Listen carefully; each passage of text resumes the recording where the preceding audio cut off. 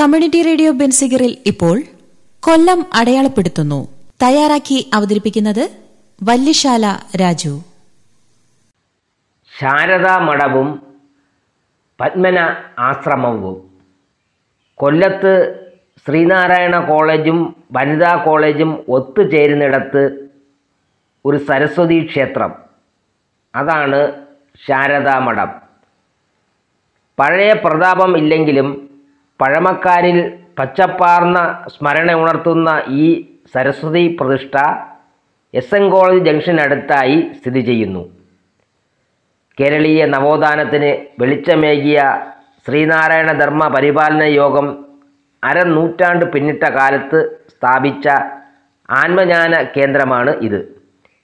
അജ്ഞതയുടെ അന്ധകാരത്തിൽ കൈത്തിരി തെളിയിക്കാനായി ശ്രീനാരായണ ഗുരു വർക്കലയിൽ സ്ഥാപിച്ച ശാരദാ പ്രതിഷ്ഠയുടെ മാതൃകയിലാണ് ഈ ശാരദാ മഠവും. 1953 SNDP യോഗത്തിൻ്റെ കനക ജൂബിലിയോടൊപ്പം നടന്ന വിപുലമായ കാർഷിക വ്യവസായിക പ്രദർശനത്തോടനുബന്ധിച്ച് ശിവഗിരി ശാരദാ മന്ദിരത്തിൻ്റെ മാതൃകയും അവതരിപ്പിച്ചിരുന്നു. യോഗസാരഥിയായ ആർ ശങ്കർ അതിൽ നിന്ന് പ്രചോദനം ഉൾക്കൊണ്ട് നടത്തിയ പരിശ്രമങ്ങളാണ് ശാരദാ മഠത്തിൻ്റെ സ്ഥാപനത്തിന് വഴിയൊരുക്കിയത്. അപൂർവം സാധു വിവാഹങ്ങളുടെ വേദിയാണ് ഇന്ന് ശാരദാ മഠം. തണൽ മരങ്ങൾ അതിരിട്ട ഈ ക്ഷേത്രാങ്കണത്തിലെ പഞ്ചാര മണൽത്തരികൾ ഒരു കാലത്ത് കലാലയ വിദ്യാർത്ഥികളുടെ സംഗമ കേന്ദ്രമായിരുന്നു. SN ട്രസ്റ്റിൻ്റെ നിയന്ത്രണത്തിലുള്ള ശാരദാ മഠം പഴയകാല പ്രൗഢിയുടെ ഓർമ്മകളും പേറി നിലകൊള്ളുന്നു. ശ്രീ വിദ്യാധിരാജ ചട്ടമ്പി സ്വാമികളുടെ സമാധി സ്ഥാനം കൊണ്ട് ശ്രദ്ധേയമാണ് കൊല്ലം ജില്ലയിൽ തന്നെയുള്ള പത്മന ആശ്രമം. മഹാത്മാഗാന്ധിജിയുടെ പാദസ്പർശത്താൽ പുളകിതമായ പുണ്യഭൂമി.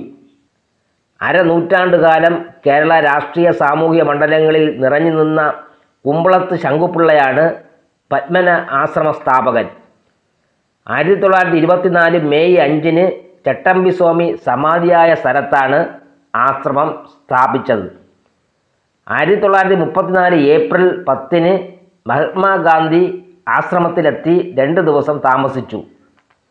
ഗാന്ധിജിയുടെ സന്ദർശനത്തിൻ്റെ സ്മരണയ്ക്കായി മീരാബെൻ ആശ്രമത്തിൽ നട്ട വേപ്പ് ഇന്നും ഇവിടെയുണ്ട്. AP Thakur, Aruna Asaf Ali, Sardar KM Panikkar, colonel Lakshmibai, Sri Chithira Thirunal എന്നിവരും ആശ്രമം സന്ദർശിച്ചിട്ടുണ്ട്.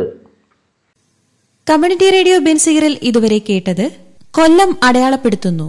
തയ്യാറാക്കി അവതരിപ്പിച്ചത് വല്യശാല രാജു.